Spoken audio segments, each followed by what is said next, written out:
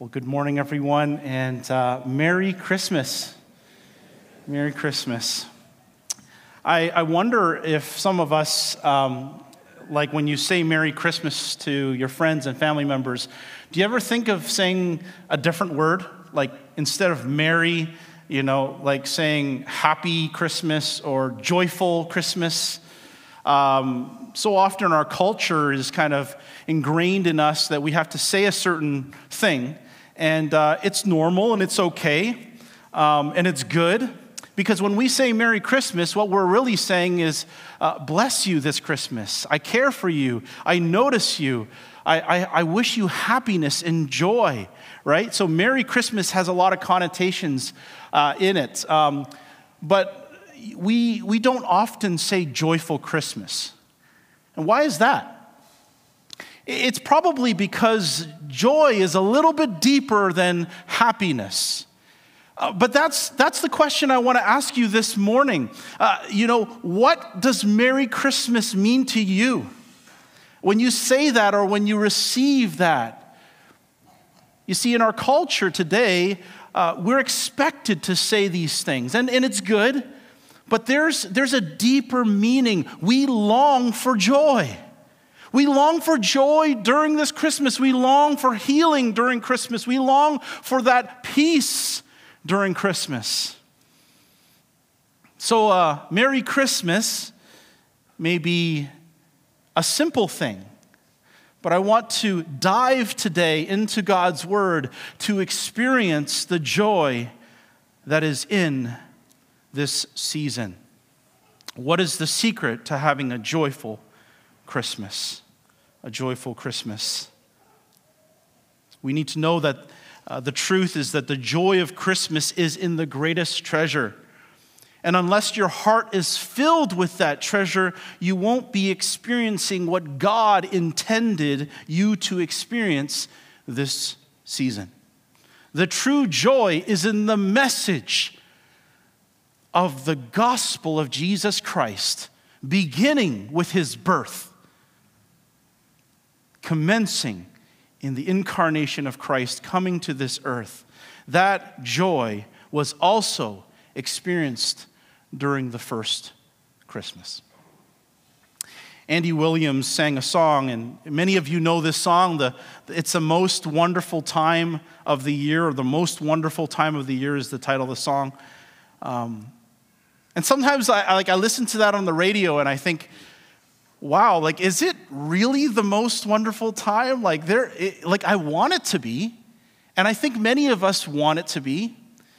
But the question I ask is is there more to life?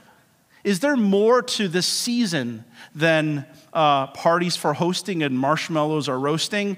Is it is it the most wonderful time of the year? Everyone telling you to be of good cheer?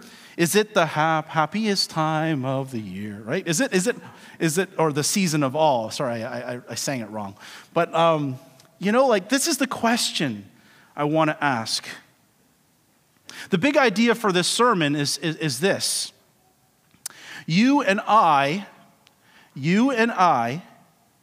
can have joy this Christmas because of the greatness and purpose of the birth of Jesus. You and I can have joy this Christmas. You see, joy doesn't just come and go. Joy lasts because there is truth. You may be going through the most difficult season of your life. You may be going through suffering and pain and hardship. We live in a broken world. But the Bible calls us to have joy and to know joy and to receive that joy from God. It's no different this Christmas. That's the main point I want to bring through this message, and there's three subpoints to that. The first is this: the joy of Christmas is grounded in glory and goodness. Glory and goodness. If you're taking notes this morning, it's Luke chapter 2, verse 8 to 14. We're going to read that portion of Scripture. The joy of Christmas is grounded in glory and goodness. Whose glory? Whose goodness? Let's look at the passage this morning. And in the same regions where there were shepherds out in the field.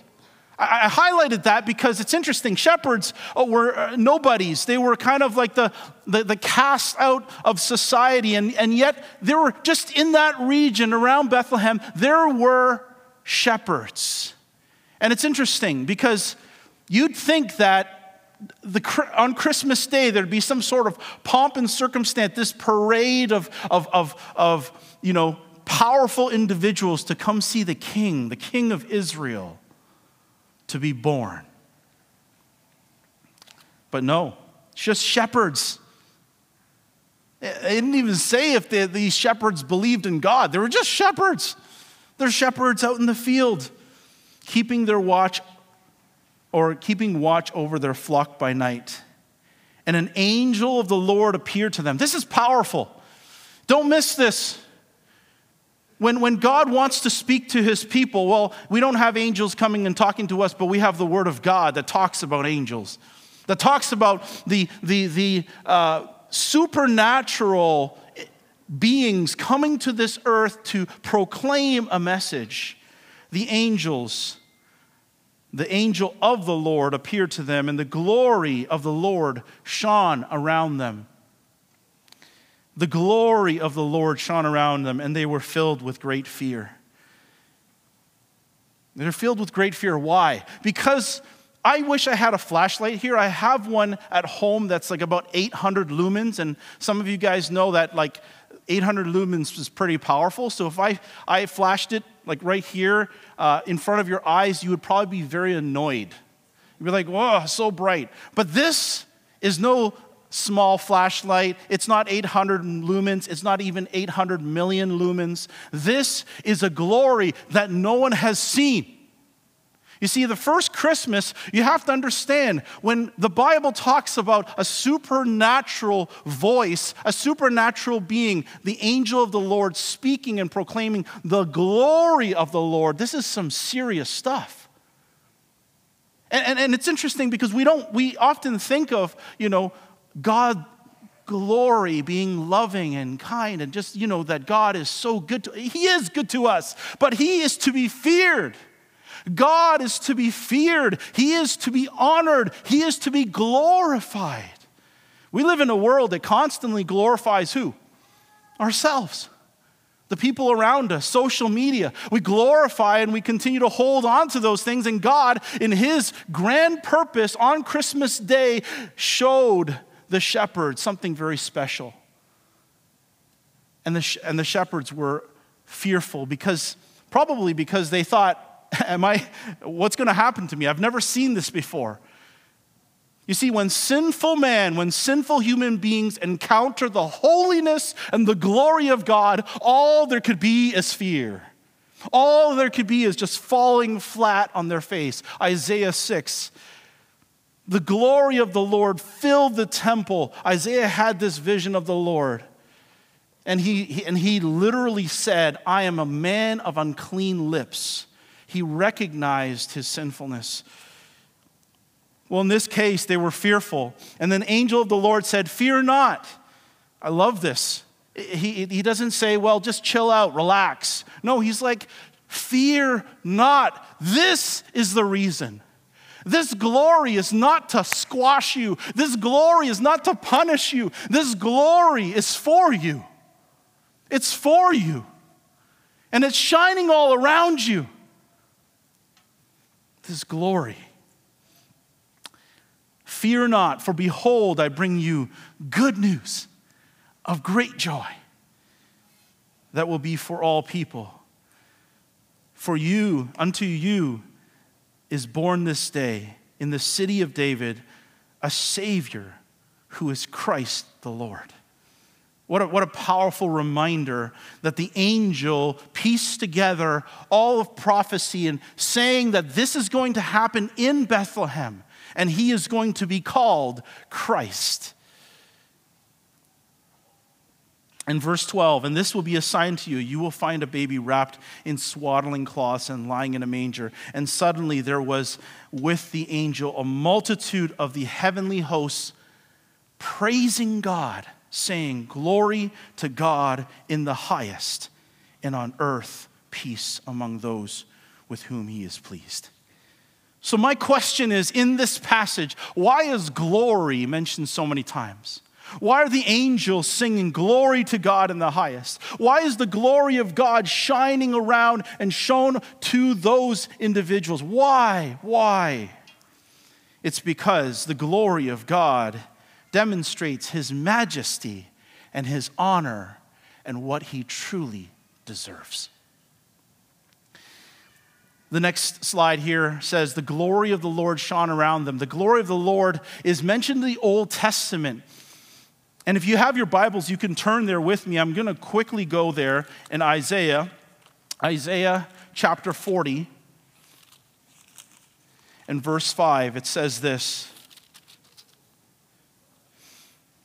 This is Isaiah speaking to the people of Israel, saying this, "And the glory of the Lord shall be revealed, and all flesh shall see it together, for the mouth of the Lord has spoken." This is a prophecy declaring what is going to happen in the future. The glory of the Lord. What kind of glory is he talking about here, right? In verse 3, a voice cries in the wilderness, "Prepare the way of the Lord." This is John the Baptist, who's in John chapter 3 is going to be born, and then the only thing that he's going to be doing is preparing a way for the message of the cross, the message of Jesus Christ, preparing the way for Jesus. And in verse 5, "And the glory of the Lord shall be revealed." That is awesome. In 42, verse 8, it says this, "I am the Lord, that is my name. I am Yahweh, I am the covenant-keeping God, that is my name. And my glory I give to no other, nor my praise to carved idols." In those days, the struggle of the people were that they had gone away and astray from God. The Assyrian captivity in the north and the Babylonian captivity in the south, the Syrian destruction in the north, so to say, as well. And so the people of God who went astray from God needed to be reminded that God, Yahweh, is his name, and he gives no glory to anyone else. And his praise, all of that praise is deserving of him and him alone. No carved idols. No carved idols. No things of material possession. Nothing deserves the praise and the honor except for God and God alone. And the second point here is fear not. Fear not. Exodus 20, verse 18. You see in this story that when they were surrounding Mount Sinai, they had gathered around hoping to hear from Moses. They did not want to hear from God because they thought it was such a terrifying experience with earthquakes, powerful shaking, that they had thought that they would die. This is not like, oh, I'm going to come and see what God has to say. I'm going to open a bag of potato chips and see if he can. Oh, what are the 10 commandments, God? Oh, No, this is a terrifying experience.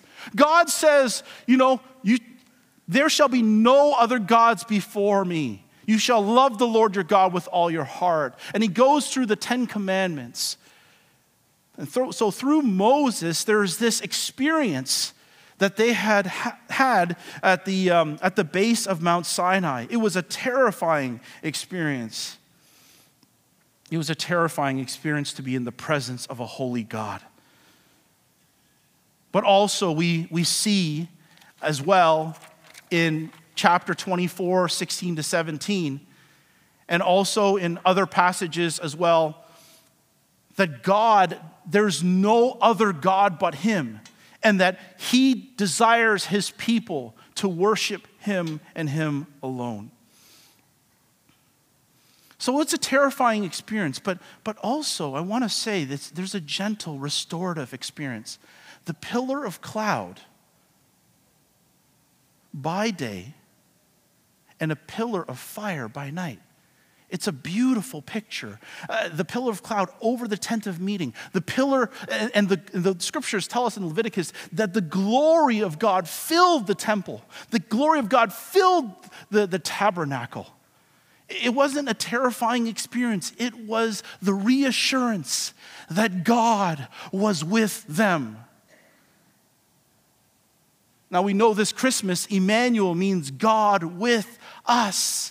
And in the Old Testament, as they were walking through the wilderness and wandering through the wilderness, this was the way in which they knew God was with them, was a pillar of cloud by day and a pillar of fire by night. It was their claim to know that God was guiding, directing, and living among them.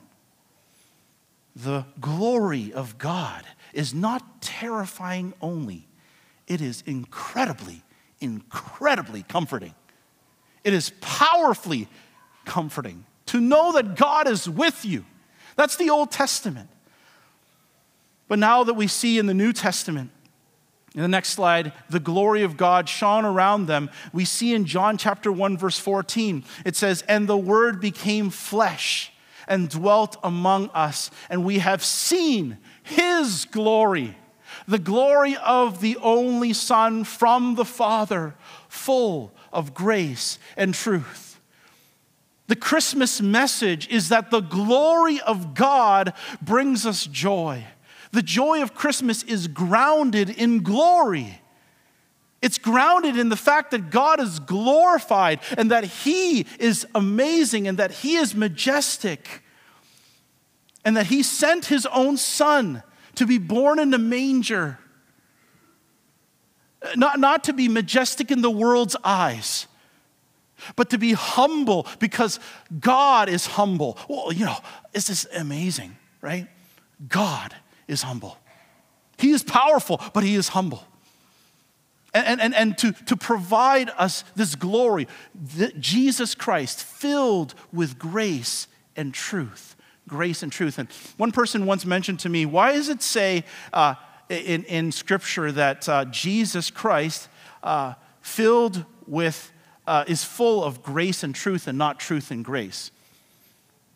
I think it's because the reality is that so often we were like, I want to know the truth. I want to tell the truth. I want to make sure that person knows the truth. The truth is this.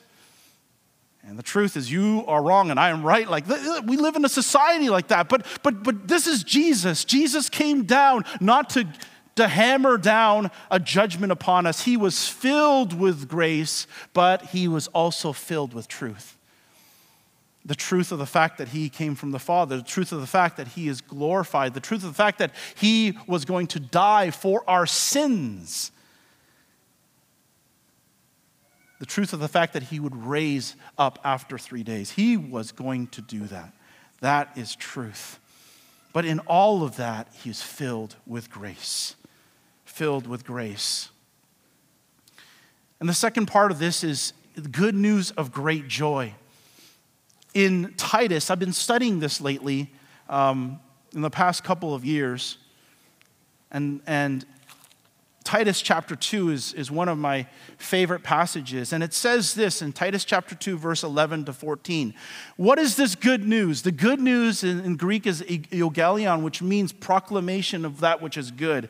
And so the good news of great joy in this passage is talking about the grace of God. Verse 11 of chapter 2 of Titus.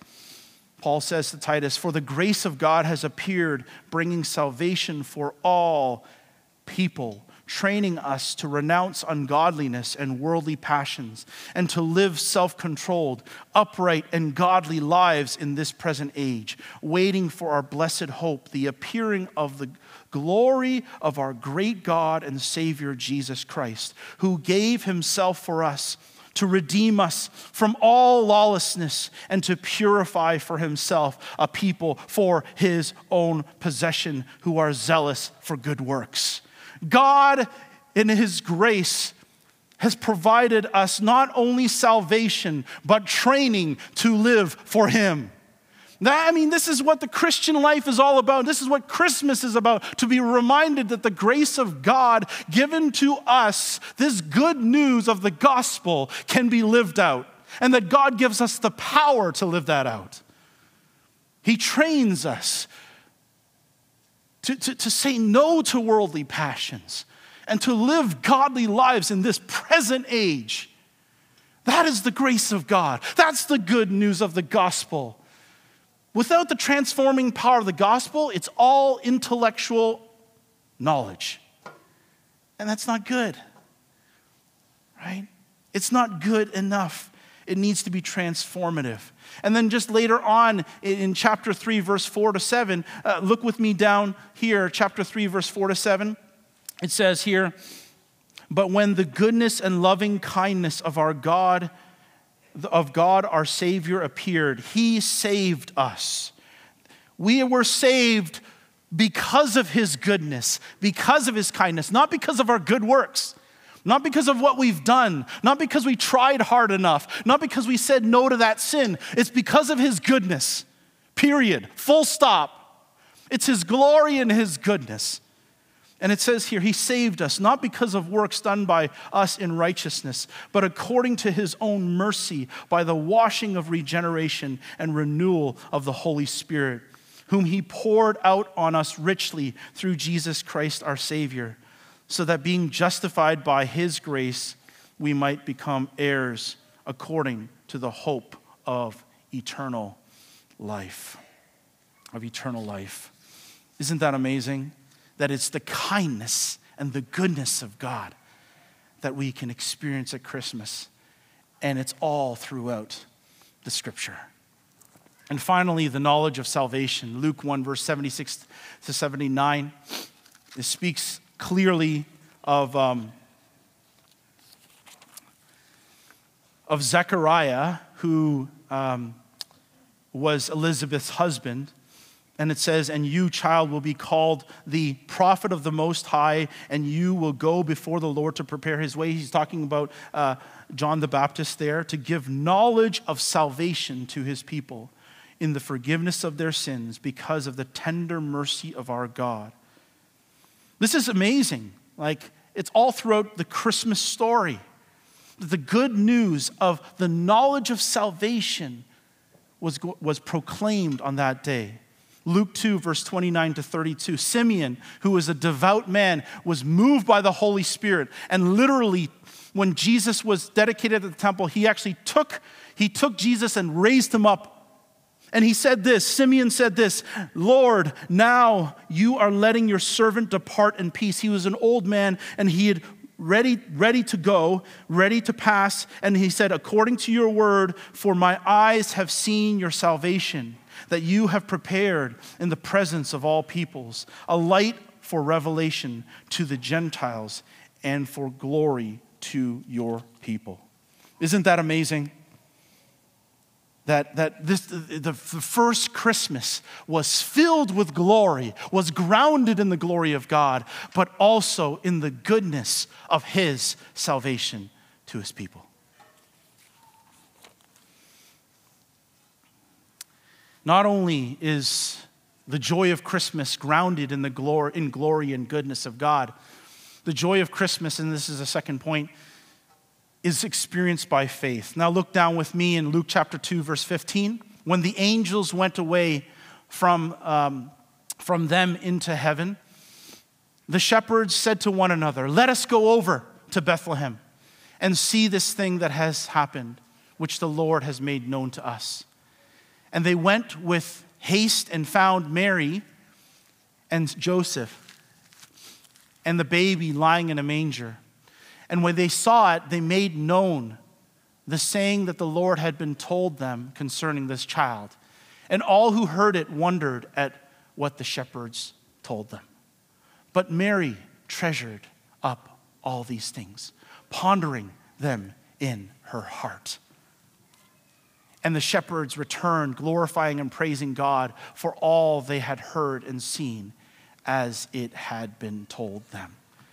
There's a few things that you need to notice about what happened in this section, this story. First of all, The shepherds, when the angels went up, the first thing they did was, well, let me figure this out. Let me see whether or not that voice was clear, if it was actually of God. Maybe we should have a focus group and maybe discuss this for a few hours. We don't have to, let's take our time. No, he said, let us go. They were filled with faith. And the Bible tells us this because these lowly shepherds, though they are just lowly shepherds, were shepherds nonetheless, filled with faith in the living God. And the amazing thing is this, is that these shepherds, God had chosen to be the recipients of this great news. And they were the first ones to demonstrate faith and trust in the living Savior. Isn't that amazing? The first, when Jesus was born, there were people who believed in him already. There were people who believed and trusted in him already. The shepherds, let us go over to Bethlehem and see this thing that has happened, which the Lord has made known to us. They knew that God had made this known to them. And not only that, what did they do? They went and found Mary and Joseph, and then did they just stay where the manger was? Did they just stay there? No, it's true. Where did they go? Yes, exactly. They went somewhere, right? They went, and in verse 17, they made known the saying and that had been told them concerning this child. Verse 18, and all who heard it wondered at what the shepherds told them. The good news of the gospel, the good news that Jesus has come to. Let me ask this question. When was the last time you said, you know what, I don't care how uncomfortable it gets during Christmas, I'm not going to play this game. I'm not going to be like, everything's good. I'm just going to ask you about how things are. Merry Christmas. That is good and fine and dandy. But the thing is that our hearts are filled with joy. Our hearts have Christ. Our hearts are filled with the joy that has been given by God to us. Why are we holding back? Why are we holding back? Why aren't we like the shepherds telling other people about the birth of Christ, the significance of the birth of Christ to us? And that's what I struggle with. My neighbors, I gave them gifts, but I was thinking, do I have enough time I want to sit down and I want to tell them. Brothers and sisters, we have opportunities, not just during Christmas, but throughout the year, throughout your lives, you have opportunities to tell others, to be like those shepherds, because they had faith, and that joy came up to the surface. Notice what it says there. And then they had joy. The shepherds returned, glorifying and praising God for what they had seen and heard. You see, the joy of Christmas is experienced by faith. Faith in Jesus. What did Mary do? She pondered these things in her heart. There was a personal reflection. The word pondered here in the Greek actually means preparing to remember things in the future about what happened at that moment. That's what it means in the Greek. And that's amazing, because when you think about what the scriptures tell us, she wasn't the one who, said, oh, praise the Lord. Yes, there was Mary's Magnificat a little bit earlier, but then she also had this time to ponder these things in her heart. This was her faith journey.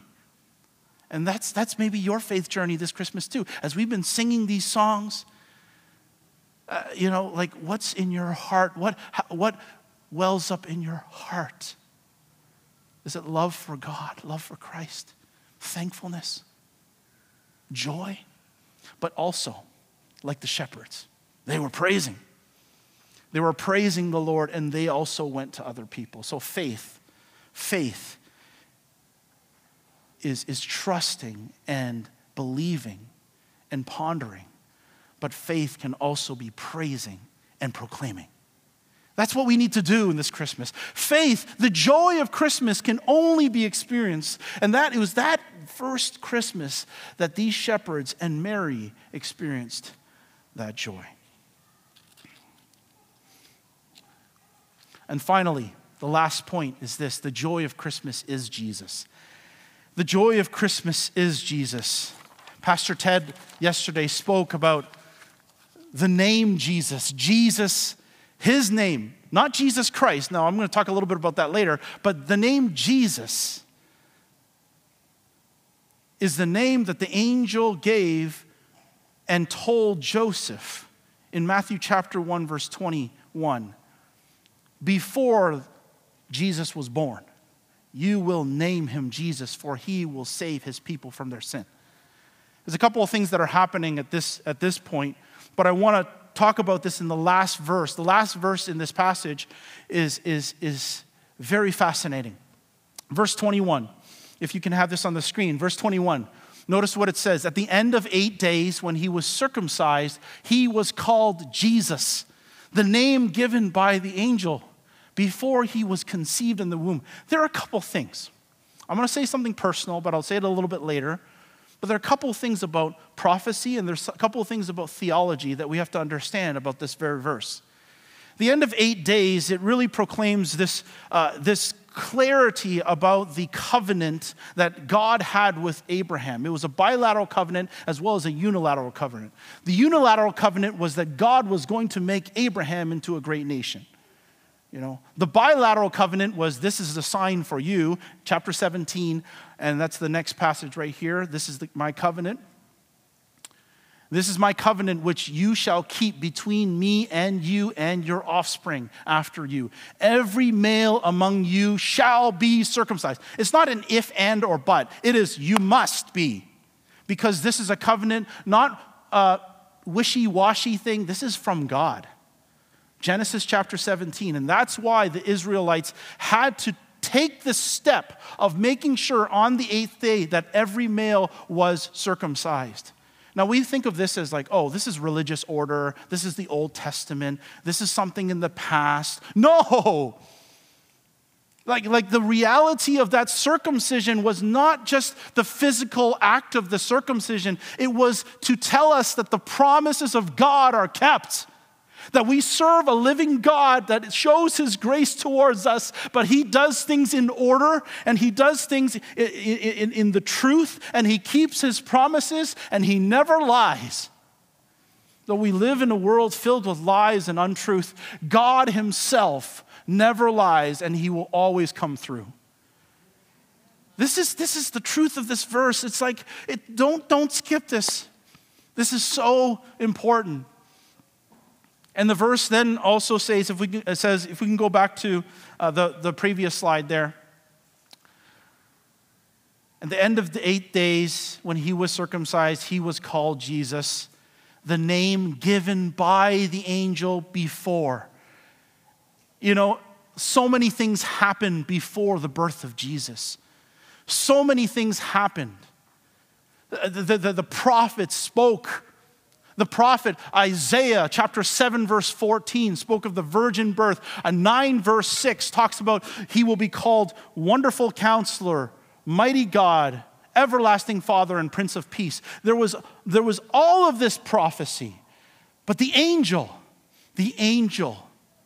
just said the word. What's the word? Jesus. Jesus.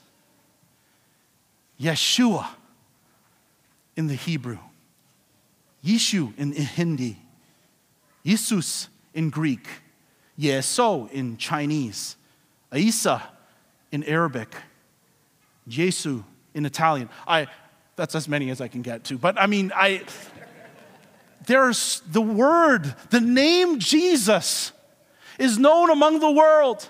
There's a reason for this. Some people might think, oh yeah, like Jesus, and then Hollywood uses it as a flippant comment, taking the name of the Lord in vain. But hey, guess what? The name Jesus, it's out there. And the reason why Jesus is so important, and not just Jesus Christ, is because the Jewish people knew that Yeshua Mashiach, the Christ, the Messiah, the one to come, that was expected for the Jewish people. Romans chapter 1 verse 16 says, I'm not ashamed of the gospel, for it is the power of God unto salvation, first for the Jew, then for the Gentile. But the powerful thing is that Jesus came down not primarily for us first. He came for the Jew. Because he is the promised one, the Messiah, the one who is going to save his people from their sins. But then he grafted in, and the reality of this is that every person who names the name of Jesus, who believes in him, who trusts in him, who asks for forgiveness, will have eternal life. That is the truth of the name of Jesus. We serve a God who is not just Christ. He is Jesus Christ. Jesus Christ. Jesus. When I was 16, I was at another Baptist church, and I remember just feeling really exhausted during Christmas. I felt like I just really didn't understand why there was so much expectation, so many things to do, so many parties to go to, so many things to do. And I was like getting so busy, and my parents were frustrated too, and they understood that every year you're expected. It gets busy. But it wasn't until I just sat in the pew listening to the message, listening to this story, I remember this very thing in my heart.